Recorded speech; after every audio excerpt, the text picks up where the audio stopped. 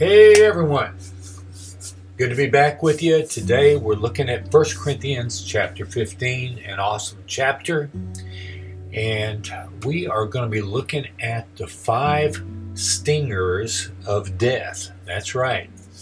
Have you ever been bitten by an insect? I bet you have. Most people have. I asked this question in a Sunday school class to some kids, and they even said that they've been bitten by their brothers and sisters and dogs. So that is probably pretty normal in most families. But today we're talking about insect bites somewhat, and that's the analogy we're going to be comparing some things to. So we sometimes get stung by flies, ticks, chiggers. Here in Oklahoma, there's black widows, and my nephew was bitten by a brown recluse, I think a couple times. And one of the times it really rotted out his skin. It healed back. But that's really dangerous. And growing up in Texas, my mother was bitten twice by a scorpion. My sister also, she had these go-go boots. All right, they were real popular in the 60s and 70s, and she could hardly get those things on. She worked and struggled. Well, one of them had a scorpion in it. And yeah, she got it on, and she took it off faster than I've ever seen her take off the boot before. But she wasn't too allergic. My mother actually was. It caused her problems for a while. But yeah, we get stung by many things in life, don't we?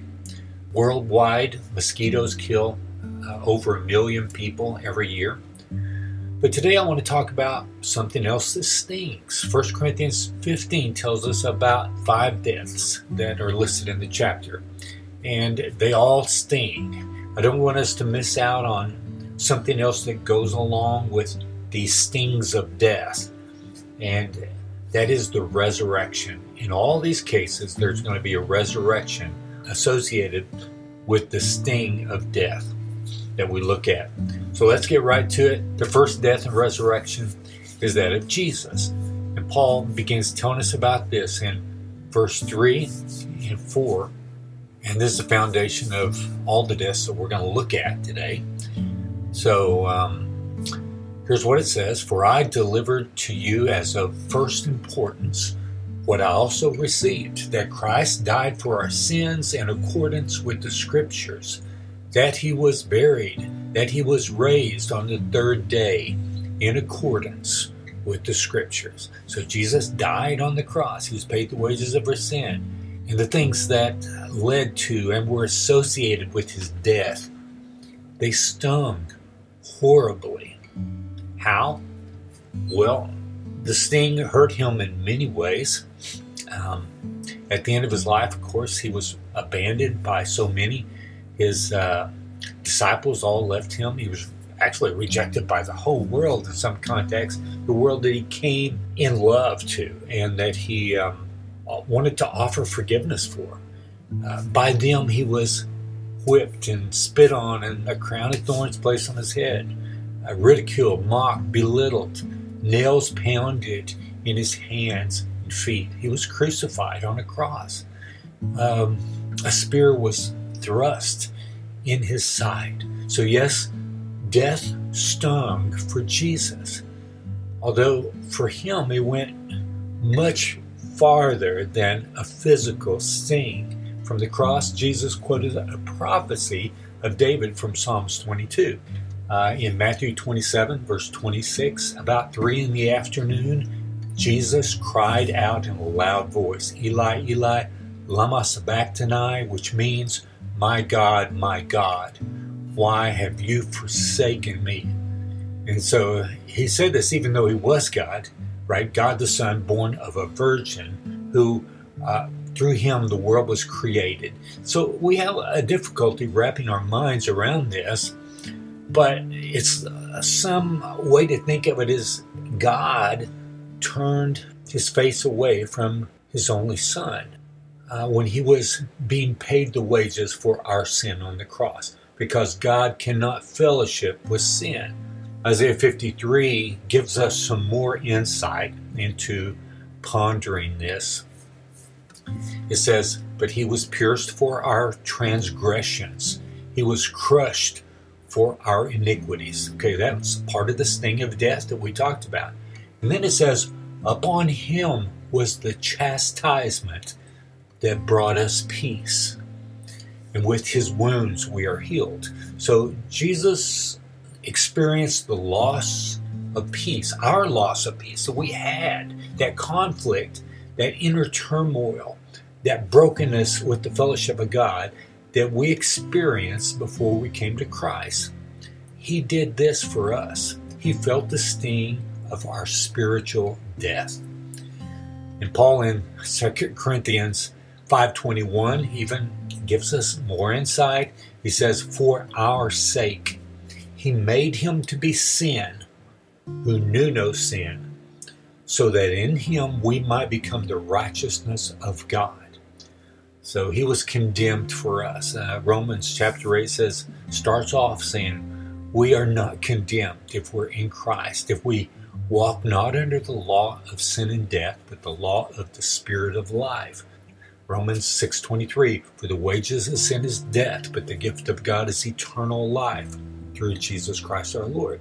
So this death that stung so bad for Jesus, and which is the foundation of everything we're going to talk about today, it is also followed by resurrection. That's the cool thing.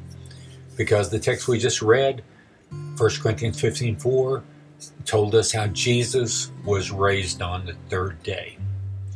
And actually, that's what we're making a witness of when we are baptized, right? Jesus died, he was buried, he rose, and he worked and is working that work in us also. The gospel is applied to our life and internalized, and it works out of our life on a daily basis. So the old man that we used to be, right, he tries to live on in our life in a couple ways. And Paul talks about that. Number one way would be when we do not do what we should. Number two way is when we do what we should not. So these are both related, of course. One is not being proactive. It's being filled with apathy about moving forward for Christ. And the other is like wallowing in the same sins we treasured before we came to Christ. Paul says to die to both, walk in the power of Christ and his resurrection, and we will live victorious lives. Here's the first way Paul talks about this. He's talking about how he dies to the old self by facing hard things, okay? 1 Corinthians 15:30, why are we in danger every hour? I protest, brothers, by my pride in you, which I have in Christ Jesus our Lord. I die every day. Paul goes on to talk more about this kind of dying. We just read how he always seems to be in some kind of danger every hour. Of course, that's true. Remember, he was shipwrecked for the sake of the gospel. What else? He was beat with rods, whipped, left for dead, in prison. I think he was in custody in prison or jail or whatever for more than 5 years, maybe much more. And Paul was willing to face the hard things, right? That meant he had to die to the desires of the body. His body did not want to get beat with rods, I'm sure, right? He could have ran away from the hard things like, well, Jonah did that, at first at least. But Paul killed that impulse to run away. He kept doing the hard things, and he kept sharing the greatest treasure in the universe. That's Jesus. Here's the way he put it in Acts 20. And now, behold, I'm going to Jerusalem, constrained by the Spirit, not knowing what will happen to me there, except that the Holy Spirit testifies to me in every city that imprisonment and afflictions await me. But I do not account my life of any value, nor as precious to myself, if only I may finish my course in the ministry that I received from the Lord Jesus to testify to the gospel of the grace of God.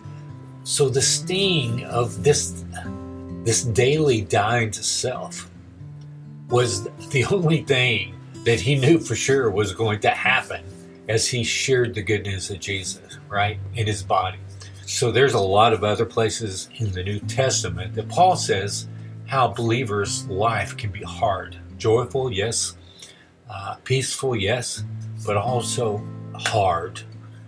And he even talks about consistent Bible study and prayer and how that can be hard for a believer in the broken world with all the distractions of the world all around us. In 1 Timothy 4:7, Paul says, to train yourself for godliness.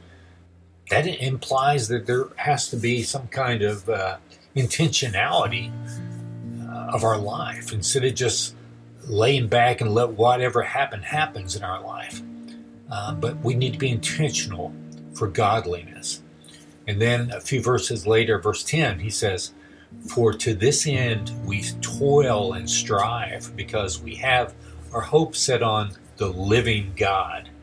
So these words, train and toil and strive, these are not words associated with indifference or a lack of enthusiasm, are they? No. These are words that invoke hard labor, work, infused, though, with passion, right? In Philippians 3:12, Paul uses the words, I press on. Pressing is hard. And then the next verse, he says how he strains forward as he's going towards the prize. So this is our life as believers in a broken world. But we are able to do it with joy. It's awesome, right? In 2 Corinthians 4, Paul says how they were afflicted in every way, okay? Perplexed, persecuted, struck down. And then, let's see, to verse 10, always carrying in the body the death of Jesus, so that the life of Jesus may also be manifested in our bodies. For we who live are always being given over to death for Jesus' sake, so that the life of Jesus also may be manifested in our mortal flesh. So all these things, right? Along with straining, striving, pressing, toiling, training, worth it? Yes, it's worth it. And the point is, not only did Paul die daily, but he rose from the dead daily as well. Because the power of the resurrection was at work in his life. And so he had victory in sharing the gospel. That was his mission in Christ. His old mission was to exalt himself and glorify himself. And his new mission was to glorify God and put the spotlight on him. It's the same for us as well. So yeah, in this second type of dying we're talking about today, we die to our own tendencies to take the easy way out. We don't listen to the signals of our body that says, hey, stay home, stay on the couch, or stay in bed. But even as believers, when we get out of bed, my body says stay there, but not like the world. We say, okay, I'm going to get out of bed today and trust God that He will be glorified in my life. I'm going to walk in His strength, in the power of the resurrection. So that's the difference between us and the world, who gets out of bed and faces hard things for their own glory, right? All right. So we do all this with the power that's given to believers. It's the same power that raised Jesus up from the grave. Galatians 2:20 says, I have been crucified with Christ. That's death, right? It's no longer I who live, but Christ who lives in me. And the life I now live in the flesh, I live by faith in the Son of God who loved me and gave himself for me. So that's the power of the resurrection at work in us. Paul, his desire for himself in Philippians chapter 3, verse 10 was quote, that I may know him in the power of his resurrection and may share in his sufferings, becoming like him in his death. So we see the power of the resurrection along with daily dying to the old man. Death and resurrection number 3 are, I'll be brief with this one. It is not only that we die to our body's desire to stay in our comfort zone, but also to die to doing wrong, to die to sin, to quit loving sin and loving the fellowship of sinful people, about sinful things. Die to your old ways, those ways that you walked in before you came to Jesus. Quit seeking out sin. Here's the way he says it in our text, 1 Corinthians 15, verse 34. Wake up from your drunken stupor, as is right, and do not go on sinning, for some have no knowledge of God. I say this to your shame. So die to your desires of sin. In both of these kinds of dying, we receive amazing victory because the same power that raised Jesus from the grave is at work in us. Paul's prayer for the Ephesians was that they might know, verse 19, what is the immeasurable greatness of his power toward us who believe, according to the working of his great might that he worked in Christ when he raised him from the dead. So God wants us to walk in confidence and victory in this broken world. And that's a picture that we portray. That's our witness when we are baptized, right? Buried in Christ, raised to walk in new life. All right, death and resurrection number 4 is our own physical body's death, right?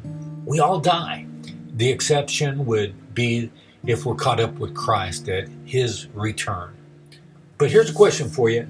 Does it hurt? Does death hurt? Does it sting? I think it does in many ways.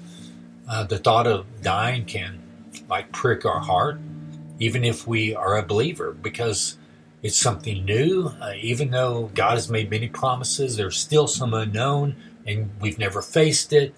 What else? The idea of leaving our loved ones, that can sting, right? For most of us, the time leading up to death stings more and more as it approaches, right? Arthritis increases, various weaknesses, more doctor visits, eyesight, hearing, bones becoming, less dense and more susceptible to breaking. All this entropy, all this brokenness, it's leading up to the final fatal sting of death. And the thing is, for most of us, even that's going to include some kind of suffering. Some kind of sting will be involved. But again, the amazing thing is that because of Jesus' death and resurrection, all who delight in him will be raised from the grave. Resurrection power that raised Jesus will raise us up. So just moving forward, Paul talks about the time of Christ's return. 1 Corinthians 15:52, we'll start there. In a moment, in the twinkling of an eye, at the last trumpet, for the trumpet will sound, and the dead will be raised imperishable. And we shall be changed, for this perishable body must put on imperishable, and this mortal body must put on immortality. When the perishable puts on imperishable, and the mortal puts on immortality, it shall come to pass the saying that is written, death is swallowed up in victory. O death, where is your victory? O death, where is your sting? So indulge with me for just a moment. Remember, we began talking about insects and their stingers and how it hurts. And we've also talked about how the sting of death is swallowed up for the believer. Now, interestingly, the average person actually swallows about 2 pounds of insects every year. That's crazy, right?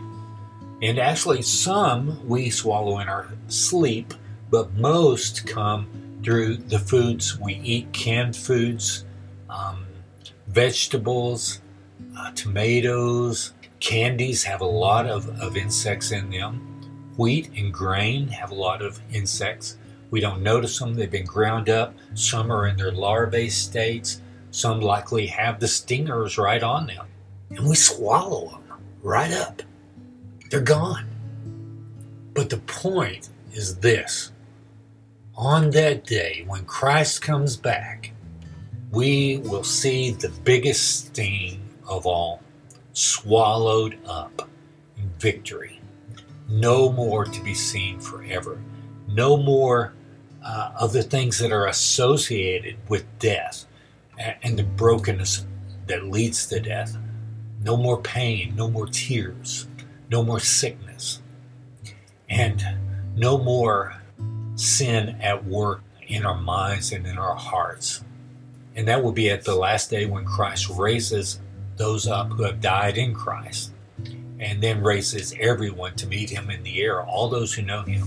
2 Corinthians 4:14 says, knowing that he who raised the Lord Jesus will raise us also with Jesus and bring us with you into his presence. So that's death and resurrection number 4 for the believer. And in closing, we'll look at death and resurrection number 5. This is more of a sad thing. Verse 56 in our passage, 1 Corinthians 15, the sting of death is sin, and the power of sin is the law. So early on, I think we talked about the law of sin and death. It's mentioned in Romans chapter 8, verse 2, and the law of the Spirit of life. So, and also we talked about Romans 6:23, the wages of sin is death, but the gift of God is eternal life through Jesus Christ our Lord. So, if we have to pay the wages of our own sin, it will include being separated from God in hell forever and ever and ever. If you don't know Christ today, you will rise from the grave. Acts 24:15 says, there will be a resurrection of both the just and the unjust. But for those who are not justified by the righteousness of Jesus, who lived a perfect life and was paid the wages of our sin and rose from the grave and gives us the power of resurrection in our life and will raise us up incorruptible to be with Christ. For those who don't have that, who abide under the law of sin and death, the sting of death will not be swallowed up in victory. The sting will remain forever. In closing, let me just do a really quick recap. The first kind of death and resurrection was Jesus's.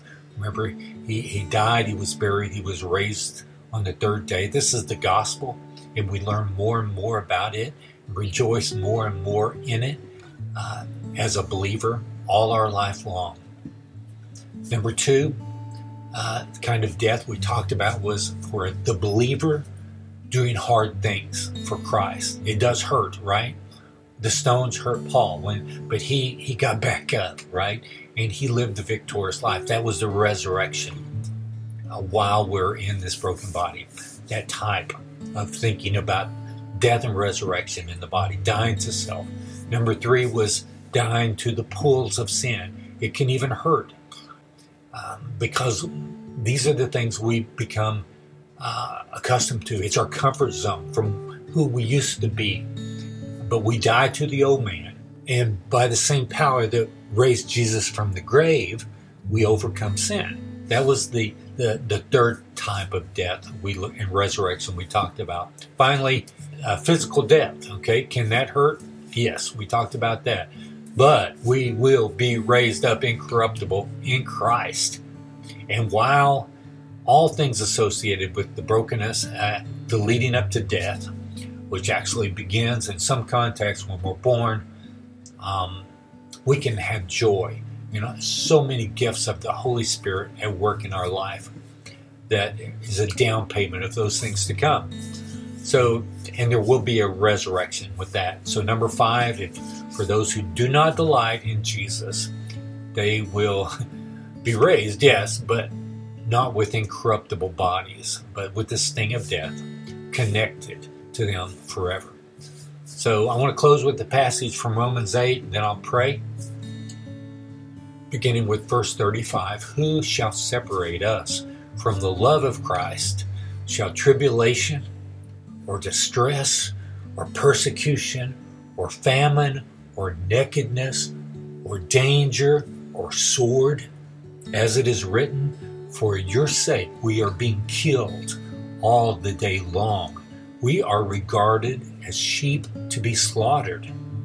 No, in all these things we are more than conquerors through him who loved us. For I am sure that neither death, nor life, nor angels, nor rulers, nor things present, nor things to come, nor powers, nor height, nor depth, nor anything else in all creation will be able to separate us from the love of God in Christ Jesus our Lord. Father God, thank you for your word. Thank you for sending your only begotten Son to this earth as a man, this broken world, Father, to live the perfect life that Adam and Eve and all their descendants did not live, and that he might give his righteousness to those who believe. Thank you that he was paid the wages of our sin by dying on the cross, so that all those who believe do not have to pay those wages and experience the sting of death forever. Thank you that Jesus rose up and defeated death and the power of the law, that he might give us that same power over sin as we live our lives in this broken world. And thank you that because Jesus rose from the grave, the same power that raised him will raise us incorruptible to be with him forever and ever. Thank you for the joy that comes with Jesus Christ. Lord, help us to share your glory with others today and rejoice in you.